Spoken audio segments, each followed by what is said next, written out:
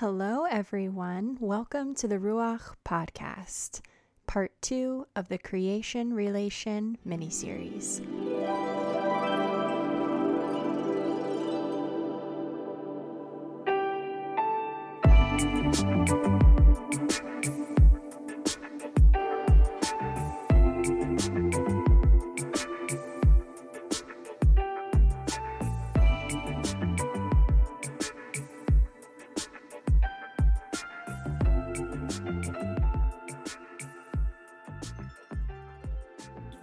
Hello, everyone, and welcome to the Ruach Podcast. In this episode, Taylor addresses the concept of the new heaven and the new earth throughout the Bible, and the Hebrew Scriptures as well as the New Testament. He brilliantly unpacks some underlying assumptions about key biblical passages that have shaped our creation relation and brings to light the presentness of the new earth, as well as our participation in that currently unfolding process. Enjoy the episode. Today, in part 2 of this Creation Relation mini-series, I'm going to be discussing the topic of the new heaven and new earth. This is an exciting topic, one that is wholly relevant and one in which my wife and I are passionate about. And to be quite honest, this topic was not really an interest of mine for most of my life until a number of years ago. I won't go into any details of an experience or whatnot, but what I will say is that the Spirit shifted my understanding of the new heaven and new earth that truly deconstructed and made me reconsider what I had been conditioned to believe. So I'm really excited to dive into this topic and kind of start to unravel what I see the Spirit doing and whatnot. And I definitely think it's more than relevant considering what is happening in the earth and how, and more importantly, how we can move forward to, think about how these things come out of our spiritual practices, how they come out of our experiences, and how we relate to the earth is intrinsically connected to these experiences, and that is definitely something that I've been shown. So I think for most, and I was in this camp as well for a long time, so I'm definitely pointing the finger at myself. When we think of the new heaven and the new earth, we think of it as this alternative world that is yet to come, that will come in like a flash and with a bang, or that it's just like we have this earth is going to be blown away in a fire, boom, destroyed, and then there's this new earth. And so then if that's the case, if you hold to that idea, then there really is no need to take care of the earth, this specific earth, and who cares what we do with it, right? I mean, that's the implication of holding on to an idea like that, if that is true or if that is the case. And I will say that there's definitely a scriptural reference to an idea like this in 2 Peter. However, we will see that in context with the rest of Scripture, it doesn't really add up this way. It's definitely not as simple as one moment, old earth, destroyed. Next moment, good, new earth is here. So let's jump in and see what we have. So to begin, let's, kind of look to where this all begins and let's jump into Isaiah. This is where the most famous and the most usage of this biblical language is used about the new heaven and earth, and really the only place in the Hebrew scriptures where this is, or the Old Testament, where this takes place. And so we will be going over a lot of Bible today, so I hope you're ready for that. So let's look at Isaiah 65. And mind you, everything that I'm reading out of is either in the NASB or NRSV. So Isaiah 65 in the NRSV says, "For behold, I create new heavens and a new earth, and the former things will not be remembered or come to mind. But be glad and rejoice forever in what I create. For behold, I create Jerusalem for rejoicing and her people for gladness." The voice, I'll also rejoice in Jerusalem and be glad in my people, and there will no longer be heard in her the voice of weeping and the sound of crying. Okay, so just make a mental note of that because we'll get to that later. There will no longer be in it an infant who lives but a few days, or an old man who does. No longer will there be in it. I must mention that. Where's in it? Okay. Is this the earth or is this Jerusalem? Well, we'll see later. No longer will there be an infant who lives but a few days, or an old man who does not live out his days, for the youth will die at the age of 100, and the bone who does not reach the age of 100 will be thought accursed. So in other words, you won't be considered young anymore, a child, when you reach 100. For the youth will die at the age of 100. That's basically what it's saying. So they will build houses and inhabit them. They will also plant vineyards and eat their fruit. They will not build and another inhabit. They will not plant and another eat. For as the lifetime of a tree, so will be the days of my people. And my chosen ones will wear out the work of their hands. They will not labor in vain. For they are the offspring of those blessed by the Lord, and their descendants with them. It will also come to pass that before they call, I will answer, and while they are all still speaking, I will hear. The wolf and the lamb will graze together, and the lion will eat straw like the ox, and the dust will be the serpent's food. There will be no evil or harm in all my holy mountain. Now, obviously, that's referencing the mountain for which Jerusalem sits on, or where the city itself is resting on. So there will be no evil or harm within this section. Now, let's go back to verse 17, because this is the crux of everything. If you get this, you really get, 50%, 70%, 80% of what I'm trying to nail in. There's obviously a lot of other moving pieces as well, but this is the main thing that we're going to build off of. For behold, I create new heavens and a new earth. Now, for those who know that take my wife's Hebrew class, so I'm giving her a shout out. If you want to learn Hebrew, check out Learn Hebrew Academy. But for those that know Hebrew, or have learned some Hebrew that are in her classes, they know that there are no tenses in Hebrew. It is either a completed action or an uncompleted action, right?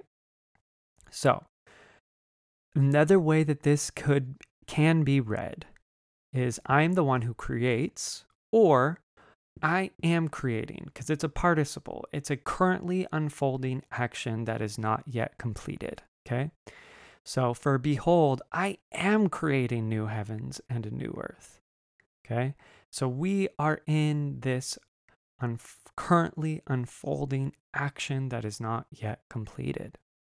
Okay. Let's go to Isaiah chapter 66.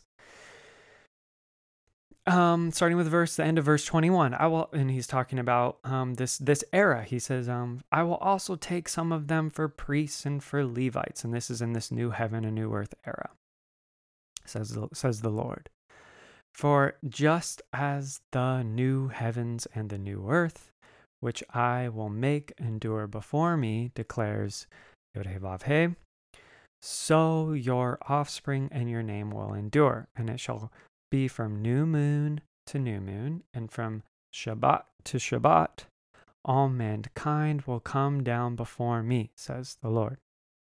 Then they will go forth and look on the corpses of the men who have transgressed against me, for their worm will not die, and their fire will not be quenched, and they will be an abhorrence to all mankind. Talking about this unrelenting desire and need within man that they can't ever be quenched within the world, and that's kind of the whole idea that their worm will not die. They'll just be perpetually going back into the grave. It's kind of the imagery that it's working with. So again, verse 22, for just as the new heavens and the new earth which I make will endure before me, declares the Lord. Which I make will endure before me, declares the Lord. Okay, remember we just talked about there are no tenses in Hebrew. It's completed action or uncompleted action. This is an uncompleted action. So it could be read, I am making, or that which I am making will endure before me. Again, a participle, a currently unfolding action that is taking place that is not yet completed. So for just as the new heavens and the new earth, which I am making, will endure before me, declares the Lord. So your offspring and your name will endure. Okay. Let's go back to the beginning of Isaiah now. Let's look at Isaiah passage in chapter 2. This is a very famous, end of, I want to say time or just end of the epoch sort of deal passages. And it says, now it will come about in the last days, the mountain of the house of the Lord will be established as the chief of the mountains and will be raised above the hills, and all the nations will stream to it. And many peoples will come and say, come, let us go up to the mountain of the Lord, to the house of the God of Jacob, that he may teach us concerning his ways, that he may walk in his paths. For the law will go forth from Zion, and the word of the Lord from Jerusalem. And he will judge between the nations, and will render decisions for many peoples. And they will hammer their swords into plowshares, and their spears into pruning hooks. Nation will not lift up sword against nation, and never again will they learn war. So, these again are people that are coming into Zion. These are the people that are coming up into the mountain. These are people that are coming into this abode of God, where they are being taught and being transformed and changed, which is then transforming and changing the earth. Okay? So let's look at some of these elements of this new heaven and new earth and what life looks like, in this new reality. Again, it is being made or created.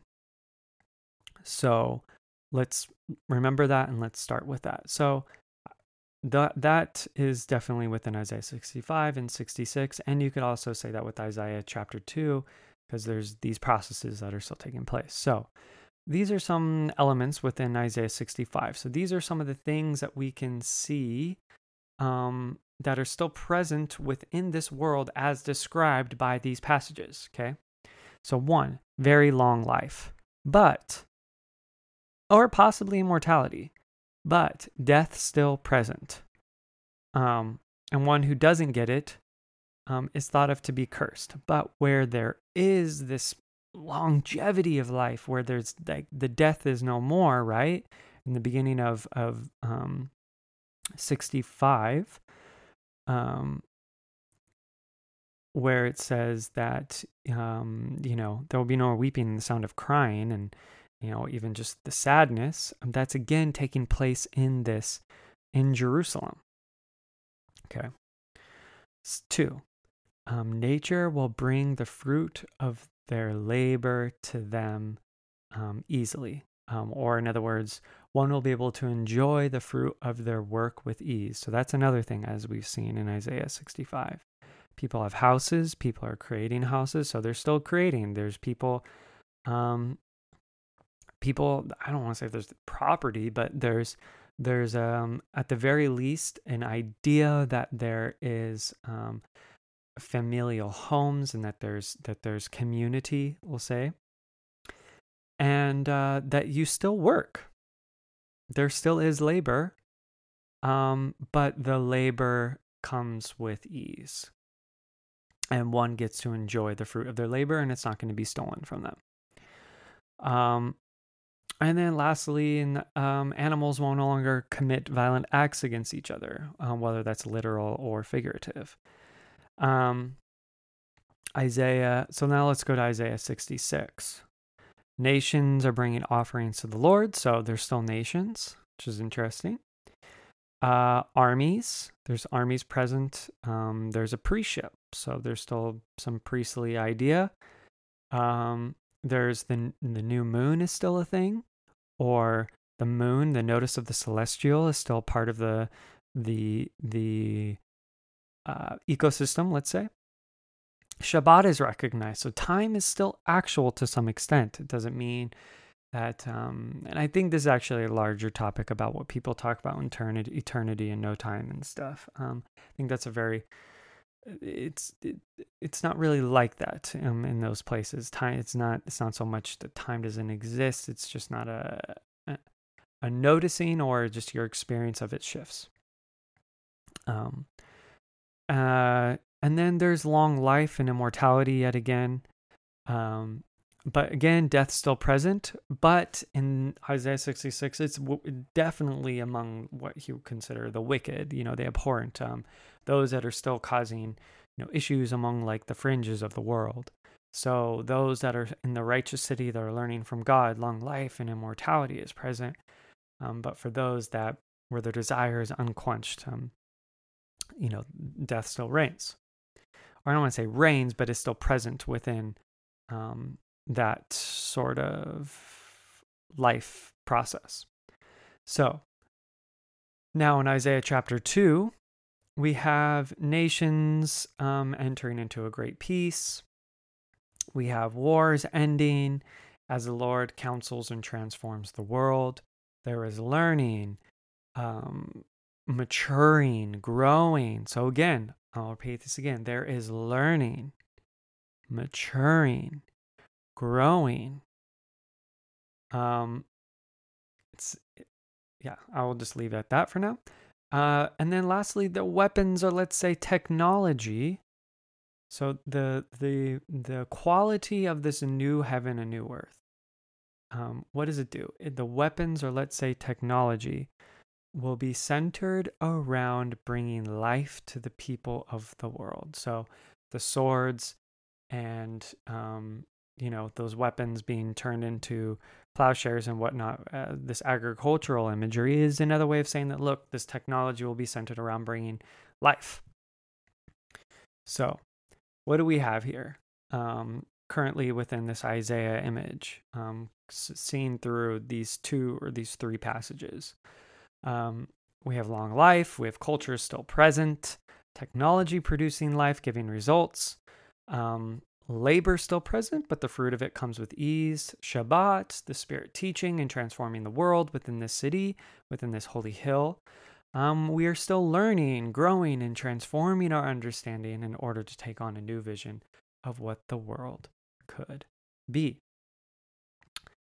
Now, those are the Isaiah passages, and we are now going to jump to the New Testament, the Christian scriptures, and we are going to look at Revelation chapter 21 and Revelation chapter 22. Now, Revelation 21 and 22 are clearly pulling from Isaiah. However, it seems to be talking about a future event, possibly maybe a little farther out, seen in Isaiah, or definitely the Isaiah 65 imagery. It's very, very close. So the author of Revelation is clearly knows Isaiah. I mean, there's some direct correlation, some direct connection. And John the Revelator is he definitely is working with these Isaiah passages and now kind of giving this new dimensional shift and looking at it through the understanding of Yeshua as Messiah. So, starting with Revelation chapter 21. So sorry, I know we're going through a lot of Bible. I hope you're enjoying this. Then I saw a new heaven and a new earth. For the first heaven and the first earth passed away, and there is no longer sea. And I saw the holy city, New Jerusalem, coming down out of heaven from God, made as a bride, adorned for her husband. And I heard a loud voice from the throne saying, Behold, the tabernacle of God is among men, and he will dwell among them, and they shall be his people, and God himself will be among them. And he will wipe away every tear from their eye, and there will no longer be any death. There will be no longer any mourning, crying, or pain, for the first things have passed away. And he who sits on the throne said, Behold, I am making all things new. And he said, Write, for these words are faithful and true. Okay. Now, the reason I said might be a little farther out or exactly very similar to the same time period of that Isaiah 65. And I do think it's the Isaiah 65 time period, but it says here that in verse 3 and 4, or verse 4, he says, And he will wipe away every tear from their eye, and there will no longer be death. There will no longer be mourning, crying, or pain, right? So in some of the passages in Isaiah, right, there still was death, but it was among the wicked. But those who were in the city, there was life. There was this longevity of life. So here we are again in Revelation. Then I saw the holy city, Jerusalem, coming down, and the tabernacle of God is among men, and he will dwell among them, and they shall be his people. So again, this new Jerusalem is this. Those who abide in the New Jerusalem are living a long, long time. So for just to kind of, play around here a little bit. So is it only within the New Jerusalem or the whole earth where this is unfolding, where this eternal life is? And that's a really good question.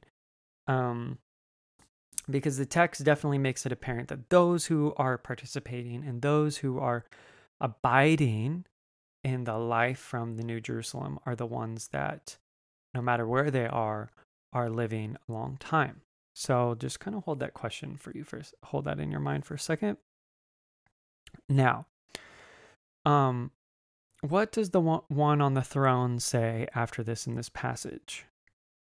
Behold, I am making all things new. Again, I am making a present act that is taking place, a process that is unfolding. But I admit, starting with verse 10, in Revelation chapter 21, things get a little tricky. So starting with verse 10, we have John the Revelator saying, And he carried me away in the Spirit to a great and high mountain, and showed me the holy city, Jerusalem, coming down out of heaven from God. And now he goes through all the city measurements info, and I'm not going to read all that. So he says, I saw no temple in it, for the Lord God Almighty and the Lamb are its temple. And the city has no need of the sun or the moon to shine on it, for the glory of God has illumined it, and the lamp is the Lamb. The nations will walk by its light, and the kings of the earth will bring their glory into it. In the daytime, for there will be no night there, its gates will never be closed. And they will bring the glory and the honor of the nations into it. And nothing unclean, and no one who practices abomination and lying shall ever come into it, but only those whose names are written in the Lamb's book of life. So, let's look at some quickly. Let's just look at the passage. What is it showing us? One, showing that the city has no need for sun and moon, but that doesn't mean those lights won't be present or used, let's say, on the earth. Because remember, Isaiah, this moon is still there, new moons. There still is a celestial arena. Remember, new heavens, new heavens, heaven. The space is considered one of the heavens in ancient times as well. So it's not, that is part of the heaven equation. So for now let me ask you a question. For if all old things have passed away, then surely no more wicked or evil doing people will exist, right? Well, from these passages, it's clear that those who practice abomination cannot come in because they have been removed from existence. That's option one. Or they are forced to the shadows of the world where they must hide and cannot come into this city. That is if you read these passages with a somewhat literal tone, to be quite honest. And just as a side note, because Revelation is talking in symbolic fashion the whole time, I think it's fair to give a very brief symbolic interpretation of which I would say it has something to do with our access to the temple of the Holy Spirit within, our true self, and those aspects that keep us from our true nature in Christ, which never gets within the city. But I think that's more of like a symbolic, there's a whole symbolic world or whole inner world, a dance that one can and should dance with the book of Revelation. But we're kind of moving more of like this world historical narrative for this particular podcast. So back to what we were doing. So in chapter 22, in Revelation, that's where we're heading to next. So, then he showed me a river of water of life, clear as crystal. Notice all of the nature or the creation, things in nature, symbolic references now in chapter 22. Coming from the throne of God and of the Lamb. That's already 2 or 3. Water, crystal, lamb. In the middle of the street. On either side of the river, 4, was the tree of life. 5, bearing 12 kinds of fruit. 6, yielding its fruit every month. And the leaves of the tree were for the healing of the nations. There will no longer be any curse, and the throne of God and the Lamb, 7, will be in it, and his bondservants will serve him. They will see his face, and his name will be on their foreheads. And there will no longer be any night. Mind you, this is again, we're talking about from those that are in the city. This is again the city that's coming down. It's referencing the throne of God. So this is this particular dimension that we're in right now. We're in the city. So what is it saying? There will no longer be any night, for they will not need of the light of the lamp, nor the light of the sun, because the Lord God will illumine them. And I think that there's a lot of mysteries and a lot of hidden depth to this whole passage that goes way deeper than the literal stuff that we're doing right now. But we're just doing this for now. And they will reign forever and ever. Again, those who are in the city, what? They will reign forever and ever. And he said to me, these words are faithful and true. And the Lord, the God of the spirits of the prophets, sent his angel to show his bondservants the things which must soon take place. Blessed are those who wash their robes, so that they might have the right to the tree of life, and may enter into the gates of the city. Outside are the dogs and the sorcerers and the immoral persons and the murderers and the idolaters and everyone who loves and practices lying. So, again, there's an outside of the city. And in the outside of the city, there's what still present? Sorcerers and the immoral persons and the murderers and the idolaters. But they're on the outside and they can't get in. But again, we're in this new heaven, new earth time period. Okay? That has come down. The New Jerusalem has come down. I, Jesus, have sent my angel to test in the last verse. I, Jesus, have sent my angel to you to testify to you these things for the churches. I am the root, another natural reference, and the descendant of David, the bright morning star. Nature, again.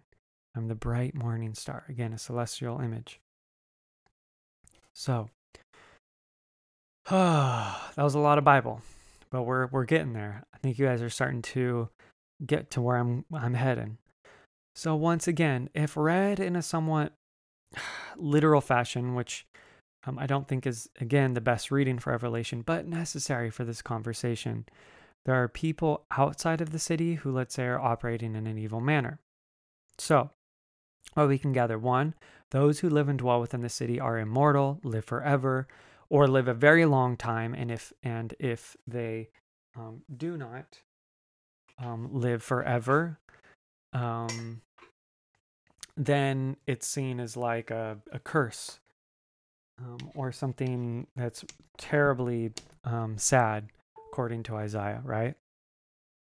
Those who are not only living in the city, but coming in and out of the city, I should say as well, who are taking a part of the tree, who are using the healing, or the leaves of the tree for the healings of the nations, right? So those that are coming in and out of the city are those who are bringing life to the earth. Okay. 2, and I will say as well, for those that are in the city, death is destroyed. It is the final thing has been defeated for those within, or who live, or who dwell within the city. However, for those who cannot enter into the city and decide to live a life of evil perpetually on the outside, so to speak, are removed. So potentially we've started to see a hint into what is possibly causing this shift in new life as seen in Isaiah. It is due to the influence of the New Jerusalem, which he begins to hint at, which, according, again, to the Christian understanding by using Christian scriptures. So, which is present with man. This reality is present with man, and humanity is being healed, and the earth is being shifted, and it's being caused to become this new place of life. So, are you having fun? Okay, so last passage. Now, let's jump to 2 Peter, where I think most people get their idea of the new heaven and new earth. I think people start from 2 Peter and then read the rest of the scriptures from that, and I think that's a terrible idea. I think you need to start with Isaiah, which is where Peter's getting his ideas from, and John the Revelator. And Isaiah is the oldest idea, and 2 Peter isn't necessarily a great cornerstone, but reading 2 Peter through this lens and through this context becomes a lot clearer of what the heck he's talking about. So, and now and I just want you to notice some things that are similar that we've already read. And now, I mean, you might notice that a lot of what we've read, these passages allude to the new heaven and new earth as an ongoing process, one in which the Spirit is actively seeking to heal and restore the world. So, 2 Peter chapter 3, I will skip 1 through 7, although it is fun. We'll go to verse 8. This is the NRSV version. But do not ignore this one fact, beloved, that with the Lord 1 day is like 1,000 years, and 1,000 years are like 1 day. Note, Peter is already saying, look, this could be a while, but I don't want you to think that it's super short. It kind of gets that with the earlier stuff, but yeah, it could be a while, but I don't want to say it's going to be a while, but it could be a while. So, he says, the Lord is not slow about his promise, as some think of slowness, but is patient with you, not wanting any to perish, but all to come to repentance. But the day of the Lord will come like a thief, and then the heavens will pass away with a loud noise, and the elements will be dissolved. Now, they translated dissolved. I don't like that translation. I can't find a translation that actually gives the actual literal Greek meaning, which is crazy. But it's from the Greek word luo, which means like to be freed or loosen or set free. It's the idea of someone, being in chains, and then the chains are broken. So the elements will be loosened. They'll be set free with fire. And the earth will be everything, and the earth and everything that is done on it will be disclosed or revealed. Some translations say destroyed again, but the idea again is being revealed. It's about being disclosed. It's an opening. So everything on it will be revealed, opened. Since all these things are to be set free, dissolved, again, set free, the luo, set free in this way, what sort of persons ought you to be in leading lives of holiness and godliness, waiting for and hastening the coming day of God, because of which the heavens will be set ablaze, turned into light, and dissolved, luo, set free, and the elements will melt, be made malleable with fire. But in accordance with this promise, we wait for the new heavens and a new earth where righteousness is at home. Okay, so what do we see here? Peter is basically saying, look, this could be a while, and based on what he was saying in an earlier passage, one shouldn't really slack off, because remember Noah, one day it was just here.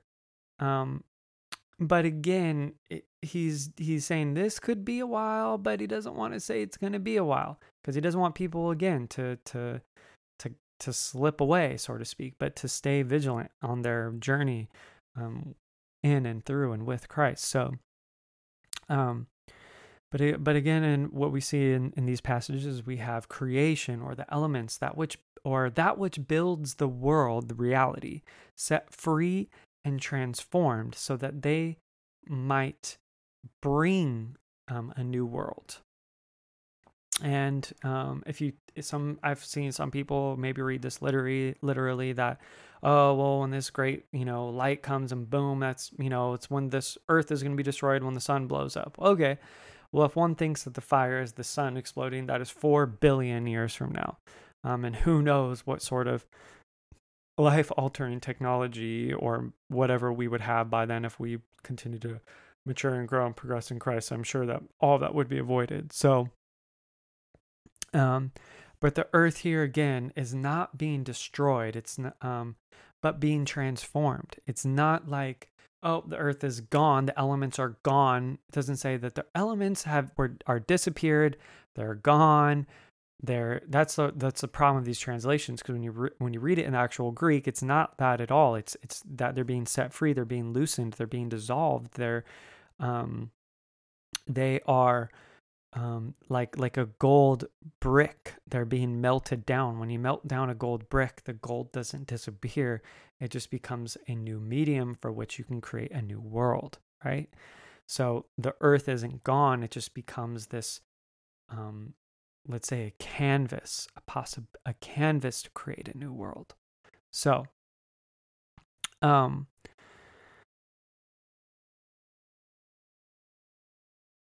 and in context with all the other passages within Scripture, although Peter says we wait for the new heaven and a new earth, and to a certain extent that is true, we are also in its process of being birthed. It is here now, and yet not here. So instead of seeing this new earth as literally a new world or a new planet or whatever, viewed within this scriptural context, the new earth is not, I will say this, the new earth is not this earth, and yet it is this earth. It is likened to the mystical koan, one never steps into the same river twice. A little reading says, yes, of course, one can step into the same river twice. And to a certain extent, that is true. However, one must realize or think to themselves, is it really the same, capital S, river? Is it the same river? No, for it is now completely different. Certain elements of the water have been evaporated. Its shape is 100% different in its micro adjustments. New water is now at its source, and so on and so on. And so in this same way, We will have a new earth, and yet it is trying to come. But it isn't a new planet. It is in process. We are living on what will become and is this incredible new life-giving home. We are living on what will become the new earth. But the new earth is also here present. So, because remember, Jesus says, "Behold, I am making all things new," in Revelation. So it's been going on. So some might ask, well, in Matthew 24, Jesus said, "Heaven and earth will pass away, but my words will remain." True. All things are passing away. Nothing in creation is eternally the same. It is alive. So it is truly never the same one moment to the next. It is always being made new and is always passing away. But again, I must iterate what Jesus says here. He states, "I am making all things new." So is this earth, this planet, should we destroy it? Should we not care? Should we not care about how we're taking care of things, how we're dealing with the environmental aspects of our life? Because it's not going to matter, because it's all just going to be destroyed one day? No. When you do that, you're participating in the very destruction. I would call it I'm just going to call it the Nephilim destruction, the Noahic Nephilim destruction. In the time of Noah, the earth, according to the other, Jewish scriptures, whether it's Book of Enoch or some other texts as well, but you can also get the idea from Genesis, that the earth was raped and pillaged and destroyed by these creatures and what they did with humanity, whether literal or figurative. And what it did was it perverted the world in such a way that God had to start over. And let me ask you a question. Who were the ones that got to live? Who were the ones that got to move on into the next world? It was Noah and his family. And what did they do? They took care of the animals. They took care of what they could in creation that God had asked them to take care of. Now, again, I'm not saying you need to become a vegetarian or vegan or anything like that. I'm just saying pay attention to the earth. Start being sensitive to it. And in this next podcast, we'll talk about the tethering and stuff like that with my wife in part 3. And I know there's a lot of that conversation within some of these groups. And so we'll kind of address that. But that's not what we're talking about right now. Pay attention to the earth because it is a living being according to the Old Testament or the Hebrew scriptures. And it's Noah and his family that remain. And so the earth gets reborn and it gets remade, and the animals go back out in order to what? In order to repopulate, in order to bring harmony and to bring life into creation. So we need to be paying attention. We need to be paying attention. How does our mystical practices, how can we become more sensitive to this? How can we partner with the coming of the new earth? Because it is those who are sensitive to it that I actually know are making their way in and out of the New Jerusalem. For the New Jerusalem, again, is concerned with what? The repairing, the restructuring, and the healing of the world. Not just people, but all of creation. And I will say this, again, Jesus states, "I am making all things new." When is that new? Now. Now. Now. Each new moment is a new moment. It's a door to the new. So when we partner with life-giving and earth-supporting processes, we are bringing the new heaven and new earth into the present. So let's not destroy this planet.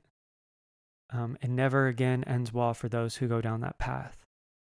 For each process of a new unfolding of creation is taking place here and now. We just need to open our eyes, both physically and spiritually, to see it.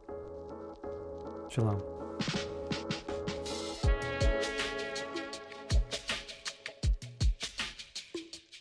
Thank you for listening to the Ruach Podcast.